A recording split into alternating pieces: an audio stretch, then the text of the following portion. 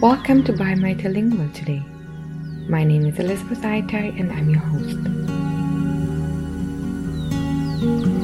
My guest today is a Mexican-American artist born and raised in Oregon by hardworking Mexican immigrant parents. Her image-based work creates illusions that conjure the realms of the imagination without presenting a factual reality. They intersect femininity, self-identity, and wonder. Her work has been exhibited in the US and abroad and has been published in The New Yorker, New York Times, Vice, PDN, and Lancet. In 2020, she was included in the Top Photo Lucida 50 Critical Mass and won Best of Show at the Center for Photographic Arts International Juried Exhibition. She is currently moving her creative practice to a new home and working on building a color darkroom. I always start the podcast with the people introducing themselves by name and where they're from, because I think that's important for everyone to pronounce their names. Absolutely. My name is Norma Cordova. I'm a Mexican-American. I consider myself a creative, and I'm a daughter of immigrant parents. I was born and raised in Oregon, and I grew up speaking Spanish and then learned to speak English through my brothers and television. Oh, really? Through your family? Mm-hmm.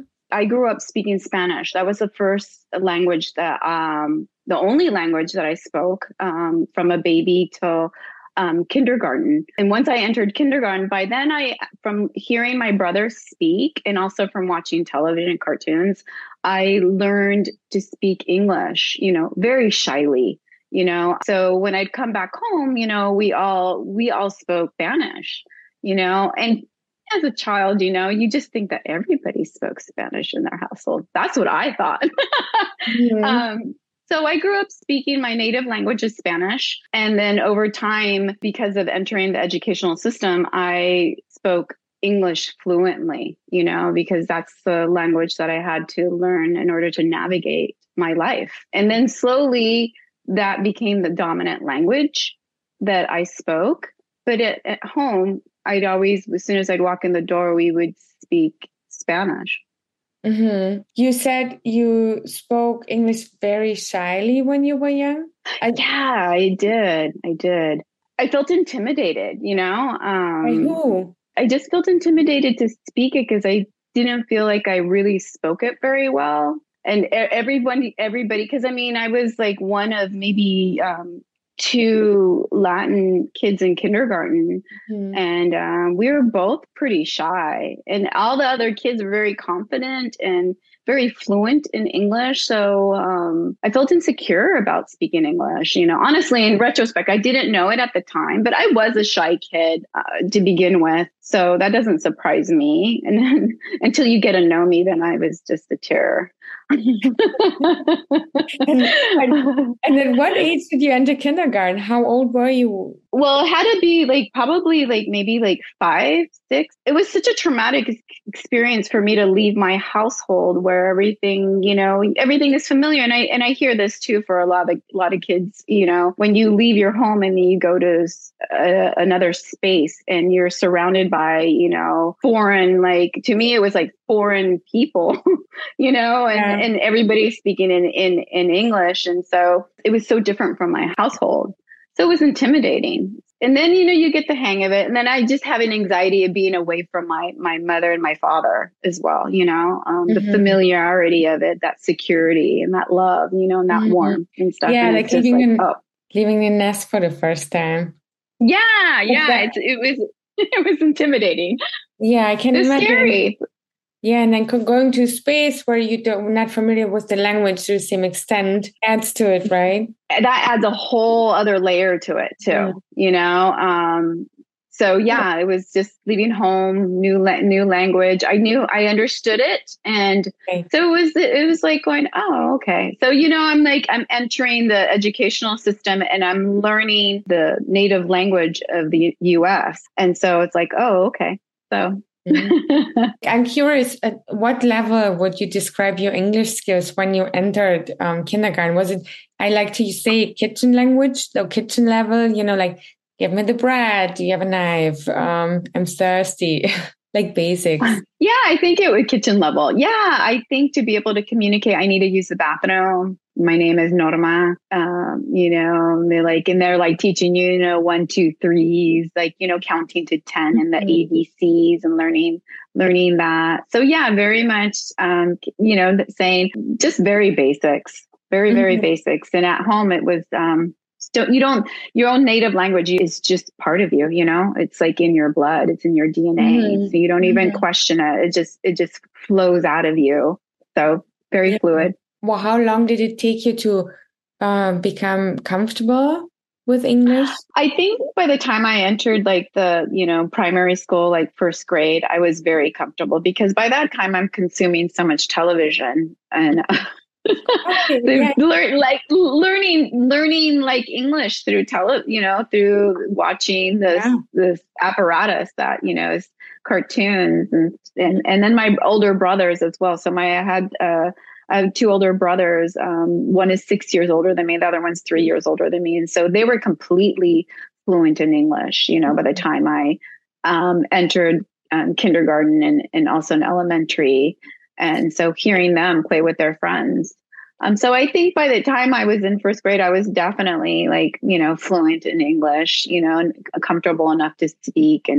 But I struggled academically for other reasons. Because I came to learn more as an adult that I'm a different kind of learner. That, and when you struggle, you don't really speak up, because you don't really understand like your struggles and you don't understand like also your narrative. There was a few of us Latin kids and stuff. And I think academically, I think we all struggled probably maybe because we dominated our own native language better than English. So that was a struggle. Like right now, in this moment in time, which language do you feel most comfortable with, English or Spanish? Wow. I definitely, because I've lived all my entire life in the US, it's English. But there's words or forms of, at times that I can express myself better in Spanish.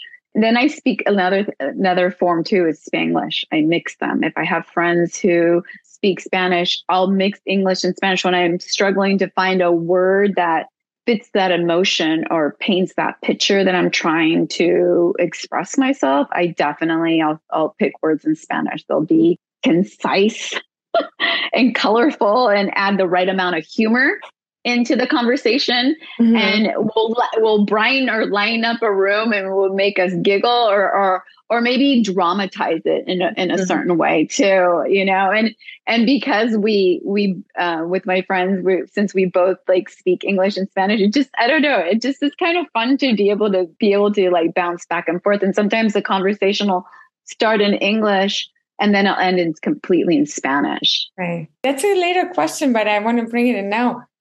Because you said it brings liveliness into the conversation when you switch from English to Spanish. Do you feel the rhythm of the languages and how do you feel them? I do. I feel like Spanish has this very like a warm dance. It's like a little bit of this, like, it's like a dance. It feels sexy.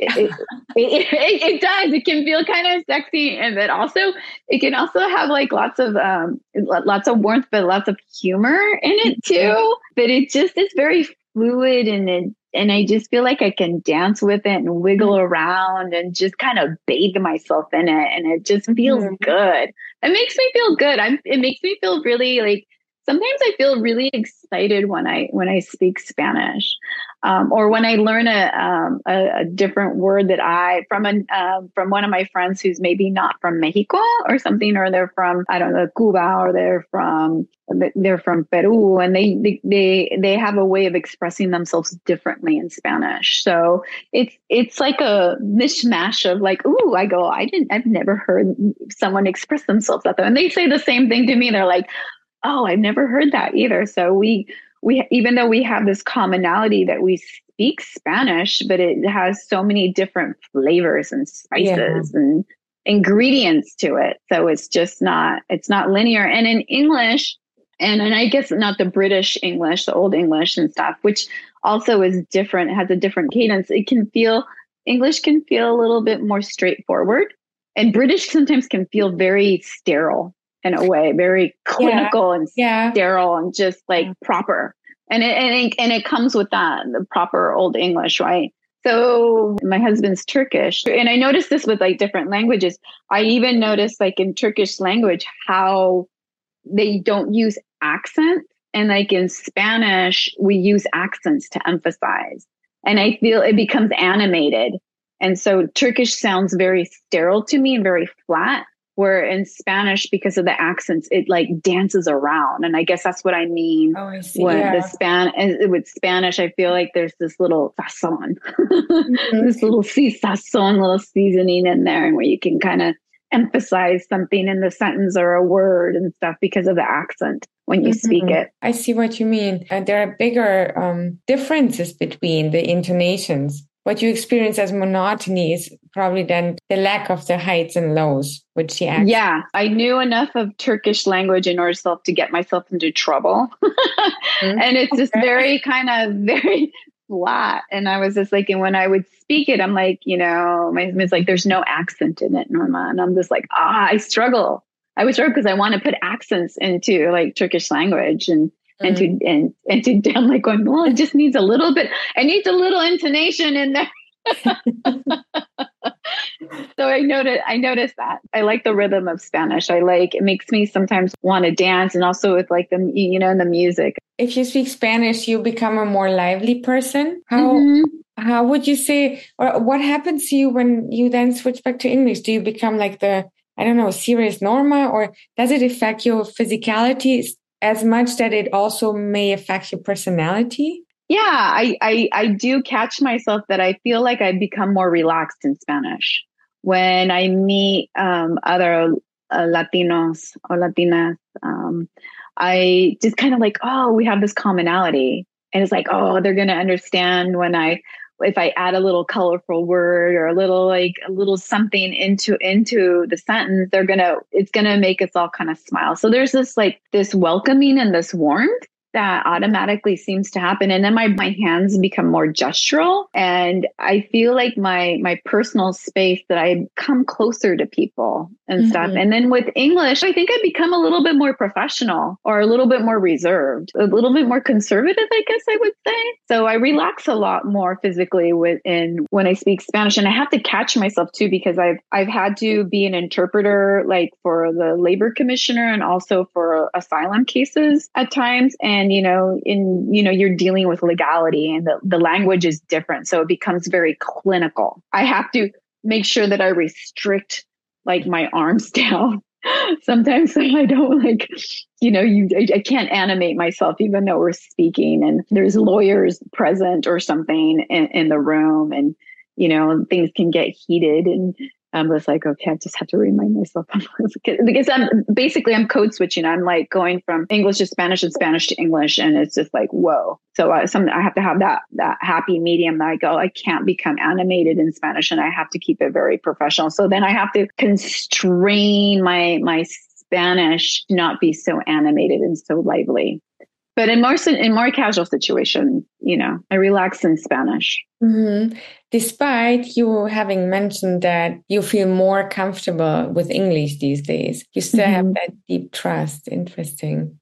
And do you feel any kind of fatigue when you switch between languages? Oh, yes. My brain becomes extremely tired. And I speak from a space, personal, professional spaces that I've been in, interpreting back and forth. It really works the neural synapses. The transmitters are struggling to be able to code switch back and forth and to be able to find the right words, because legally, you can like completely color something completely different, and that's not what they meant. I've come out of interpreting where it took me, my brain, I can honestly say, it took my brain and like the physicality 2 days to recover.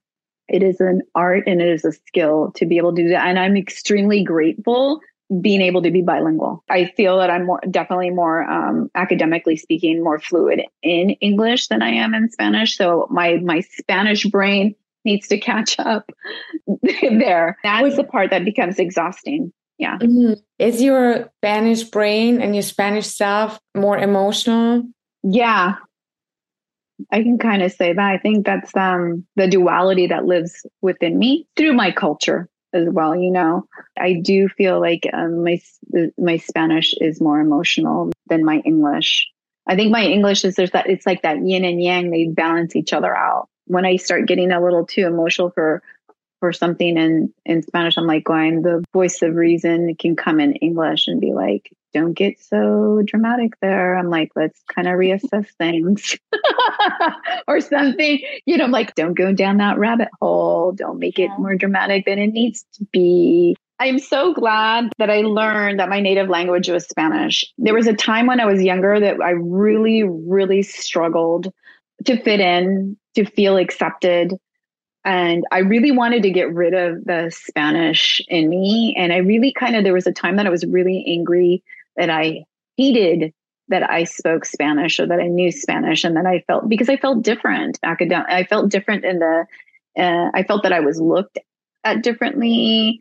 And I didn't understand my narrative as an immigrant kid, Mm-hmm. And I grew up in a community. There was only a few Latin families that actually settled in the valley and weren't just the seasonal workers that would come and go. And so we were one of few families that did. And so I grew up there. And since I didn't understand it, I didn't understand my struggles. They were all internal. There were internal battles, and I didn't feel like I had anybody else to communicate those struggles with, because my parents didn't understand because they spoke Spanish and they were just having to worry about putting food on the table and put clothes on our back and making sure that we're going to school, and hopefully they wanted something that where we didn't have to work so hard like they did. You said that those were mainly your internal struggles. What were the triggering aspects? Oh, wow. Yeah. Sadly, I did experience, I did witness and I did hear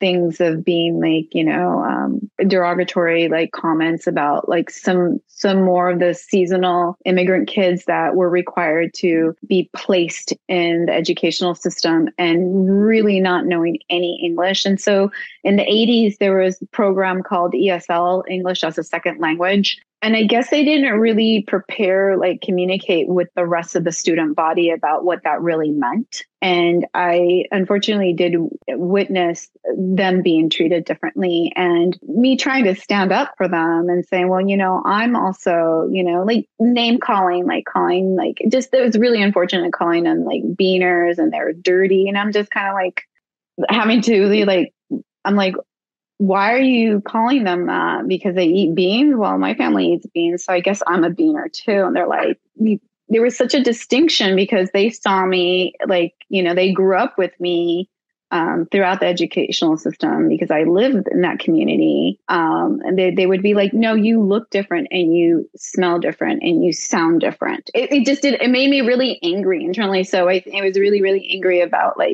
treating other people who maybe didn't dominate the English language that, this country that we're supposed to be speaking and navigating our lives, I didn't feel like there was empathy or compassion. And I didn't even know that. I just felt it, but I did stand up. I just remember it's the situation where it has stuck with me that why are you seeing me differently when I speak Spanish and I'm bilingual? And there was this kind of going, wow, should I feel shame because I speak Spanish now? Because there's this individual communicating saying that these individuals who speak Spanish are dirty. So there was discrimination. Yeah. Definitely in my community, not so outwardly at times, but luckily there was a Japanese American who was quite popular and she actually stood up and said, that's really mean of you to say that. Don't say that. I'm like, just ignore her.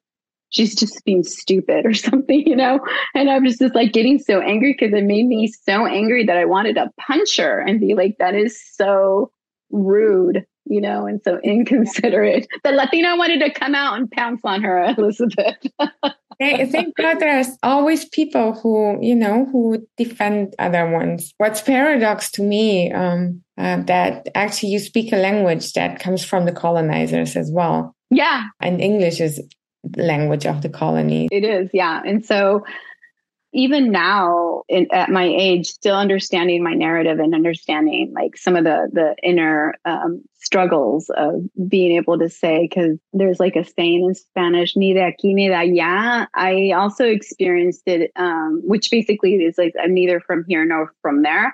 That I felt at times that I felt like I didn't have a country because I first generation born here, but when I'd go visit like my relatives in Mexico, I have an accent when I speak Spanish, you know? And so they detect it. And then, you know, and also like different regions throughout Mexico, like different states, they all have a different little bit of a different nuances of how they express themselves and how also that, you know, just kind of like the North and the South, like, you know, in the US, it's the same thing in Mexico. And so they would be like, you speak funny. Yeah, they're like, your Spanish is funny. And I'm just kind of like going, yeah. So it's like, it was intimidating too to go back. I'm like, wow, I don't get accepted there. And I also am not getting accepted here. So I must not belong. So there was like my friends who are also first generation born here. And I was having a friend her family's from Vietnam, and we had the same conversation. She goes, yeah, it's almost like we don't belong. We're like, yeah, I don't belong in Vietnam and I don't belong here. Where do we belong? I said, I don't know. I feel you though. I completely understand you. You know, the question is, do you want to belong? And do you need a country for that? Now I'm definitely more comfortable of saying that I belong wherever I go, and that should be fine. I belong within my own space. That I really don't need a country, that I just need to be comfortable within my own body and mind. And that has been giving me a lot more peace, you know. But I understand why I was so angry as a teenager. Yeah. You know, do you still feel that anger at times? From the 2016 elections here in the US, that really brought out my anger and brought a lot of sadness out. And I think things were bubbling underneath the surface and people were ignoring it. It's been going on for a really, really long time. So yes, to answer your question, yes, I still do. I still feel very, very angry because there's a lot of inequality and there's a lot of lack of compassion and empathy in our country. Yeah. There's that whole same kind of like what I experienced in high school from that individual targeting those individuals and separating those individuals instead of like seeing it through the lens of, why don't you put yourself in their shoes? Why don't you just say how grateful you are about your life and the situation that people don't make choices of where you were born and how you were born and, you know, the circumstances, and getting yourself out of poverty is a struggle. It's not easy to do. It's not this whole fallacy that, you know, lifting yourself up by your bootstraps. You need a backbone and you need support. And that support comes from generational wealth, you know, and it takes a really long time. Unfortunately, what I found really surprising, and I learned a lot while being in the US, is that the US is being seen on the outside as this country where equality really reigns. It has gone through, you know, to the other side, or the critical things haven't surfaced outside the US, and now it's good. We all look towards the US, but then the US, they haven't critically, like, how can I put it? It's like owning up to the wrongs that they have done. And you know, that ownership brings a lot of shame. Most humans are imperfect. To be able to accept those imperfections and not deny them, you know, and say, you know, we messed up and how do we correct it? But there's so many people that you have to look back in order to improve things, in order to move forward. And the US has always been that beacon of light for everybody else, because it always seems like things are so much better and easier until you come here. And I heard that a lot from immigrant families. They're like, I work harder here than what I ever did in my country. And I never have time for my family or my kids because I'm constantly working. It's not all this glamorous life for many immigrant families. So yeah, it's 2016 brought a lot of ugliness to the surface, but it's been there. things boiled over in 2016 and this golden surface exploded and all the ugliness surfaced forward. Yeah. Mm-hmm. I want to ask you, like, did you ever feel that you belong to the US? Oh, wow. You're putting me on the spot. To be really honest with you, no. And sadly to say, it's because of my physical appearance. Mm-hmm. I don't, people look at me and they question, where are you from? And I'm like, I'm from Oregon. And then they're like, no. I mean, where do you that I grew up with that, and I don't get offended by it, honestly. And I'm like, oh, you're asking me where my family is from. I'm just where my family's from Mexico. I'm like going, but I was born here, first generation. And so they're like, Mexico, and they're always like, oh, I thought you were Lebanese, or I thought you were Italian, or I thought, you don't look Mexican. And I'm just like, and it's always like, well, what does a Mexican look like? We're such a blend. And, it's like, also, what does American look like? We're such we're a land of immigrants, right? Yeah. The only Americans here are the Native Americans, right? That's true. But there's also like, Mexico was part of the US, right? It's like we were here. So I'm like going, I should be more American than you. I'm like, you came here to settle. You manifest destiny, right? I'm like, you came here to take of the land because your God and your religion said that it was rightfully yours to do and to improve and to settle and to make this land great. There's still that manifest destiny that is the ugliness of it has, like, the 2016 election really like surfaced all that ugliness. Looking the other way, not speaking it. It's uncomfortable. It's uncomfortable. Any ugliness is uncomfortable to speak about and to accept and to be able to cope. And everybody copes differently. I feel like our country, people need to kind of reflect and have a little bit more empathy. Mm-hmm. And in general, right? We're a lot of people these days on Earth. Given that fact, we're doing quite well, I say. Yeah, it needed to happen. It needed to bring more awareness. There's lots of room for improvement, right? Yes, we got political, and I love it. Language and politics, they're also tied together. Definitely. And also like socioeconomics and stuff, that's a huge part. Yeah. When I moved to the East Coast, I was closer to Europe geographically. So I also bothered more to watch the European news. And I realized from all the languages I spoke, how different the US news that were actually happening in real time where I was have been translated in those respective countries.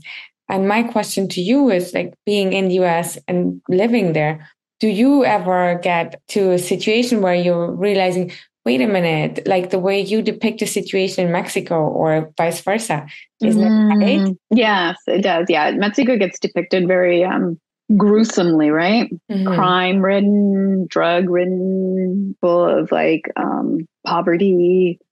So yes. And I have to also sometimes when I'm reading the news, I'm like, it's so sensationalized that it becomes clickbait. How can we get people to click? And it's also fear driven. The pandemics emphasize that even more, right? I do feel like the depiction of other countries ends up being put into extremes. I wish the news would depict the other side also, to show the quotidian of like the everyday experience of someone's life.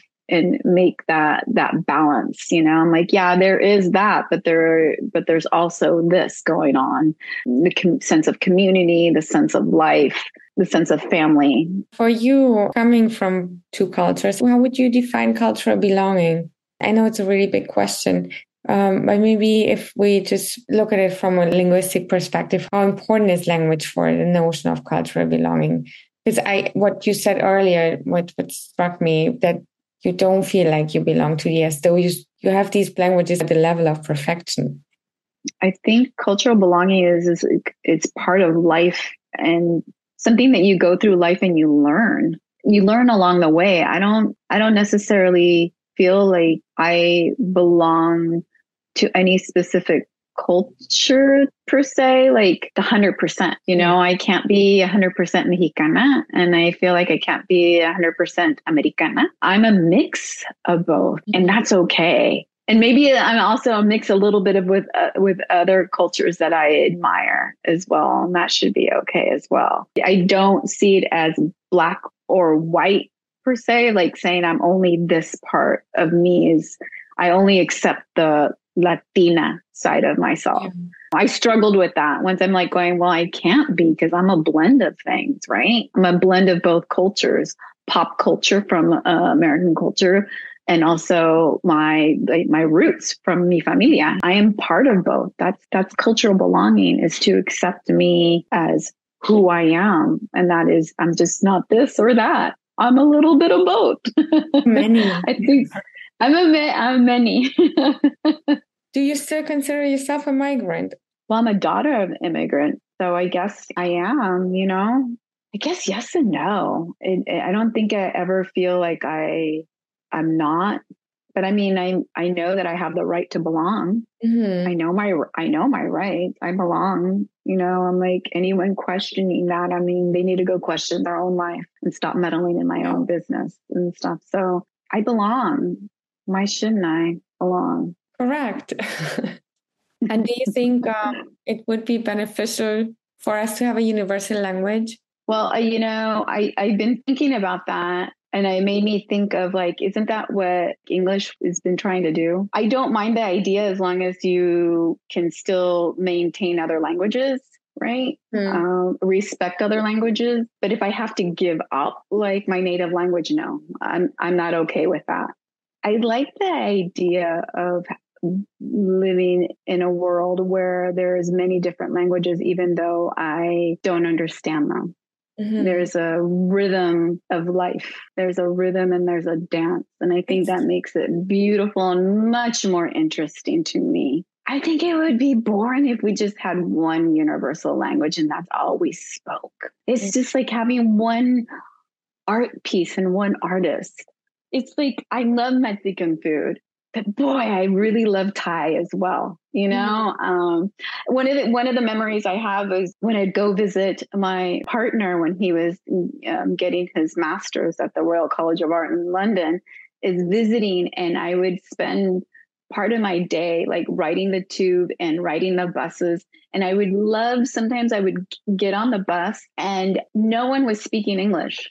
I had no idea what language, but I felt like I was traveling the world at that moment. Mm. And it made my life really interesting, and it made it a lot of fun. And I enjoyed it. And I enjoyed it. And you would hear people giggle and then, and it's just like, I don't understand what they're saying, but it sounds, they're giggling. So there's a lot of joy. I don't feel threatened by not understanding a language that I cannot speak. That's so amazing that you bring that up. And if you don't mind, I would really just add this question to my, list of questions. I think there are a lot of people who feel threatened. I remember being corrected in elementary school, like the Latin kids were asked not to speak Spanish. Not, it wasn't prohibited, but they were asked to because they said that the teachers would correct us and say, well, here's the thing. He's like, it's fine that you speak Spanish. It's just that the other people, the other kids, the other people around you don't understand. And so it can be seen as being rude. So why don't we all just speak a language that we all can communicate in? So I almost get the message of like, it was intimidating that they feared it. And there was like this threat. And so I felt like I was being limited in my form of expressing myself. I didn't understand at the time. Now I can understand. I'm like going, okay, well, some people do feel that way. I'm just not one of them. I mean, I've been in the situation of traveling to Turkey and not knowing the language. And I love Turkey. I love the people. They were so welcoming and so loving. And we did not know how to communicate, but we communicated through our bodies. Mm-hmm. And through our gestures and through our presence. And that is beautiful to me. That's one of the things that I love about traveling. You don't even have to say a smile, a look, an energy about you is going to be welcoming or not. Oh, the other senses come out, right? Yes, completely. I'm like, and that's the learning a new dance.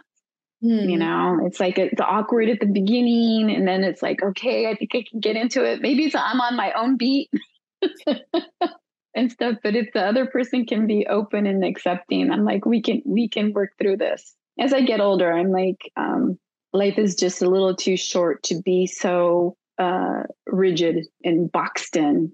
I'm like, to me, that's no way of living. I'm like, just kind of open it up a little bit, right? Yeah, and take on the fluidity of the internet a little more, right? There's something good with that. Or walk away, if I always say it, like if it's like something that's just like, oh boy, I'm just like, it's too exhausting. I'm like, I don't have time for you. I got to go live my life. Thank you so much for this interview and for sharing your story. Oh, thank you so much. This has been really, really wonderful. And I'm really excited and happy that you're doing this. And I feel like this helps people grow. Or just learning from each other, Yeah, learning from each other. Absolutely. I think it's a beautiful thing that you're doing. What a great art project. Thanks. We'll see where it goes. Into your autobiography. That's where it goes. It's part of your history, and it's part of your creative process.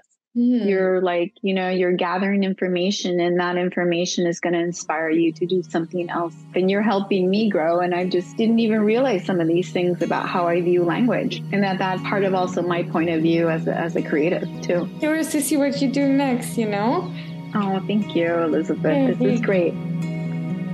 You can connect with Norma through Instagram, her blog, or Twitter. You will find her at She Said Red. Thank you for your support so far through donations. If you want to collect my art, reach out to me. Please continue to like, share, and subscribe. Until next time, be well.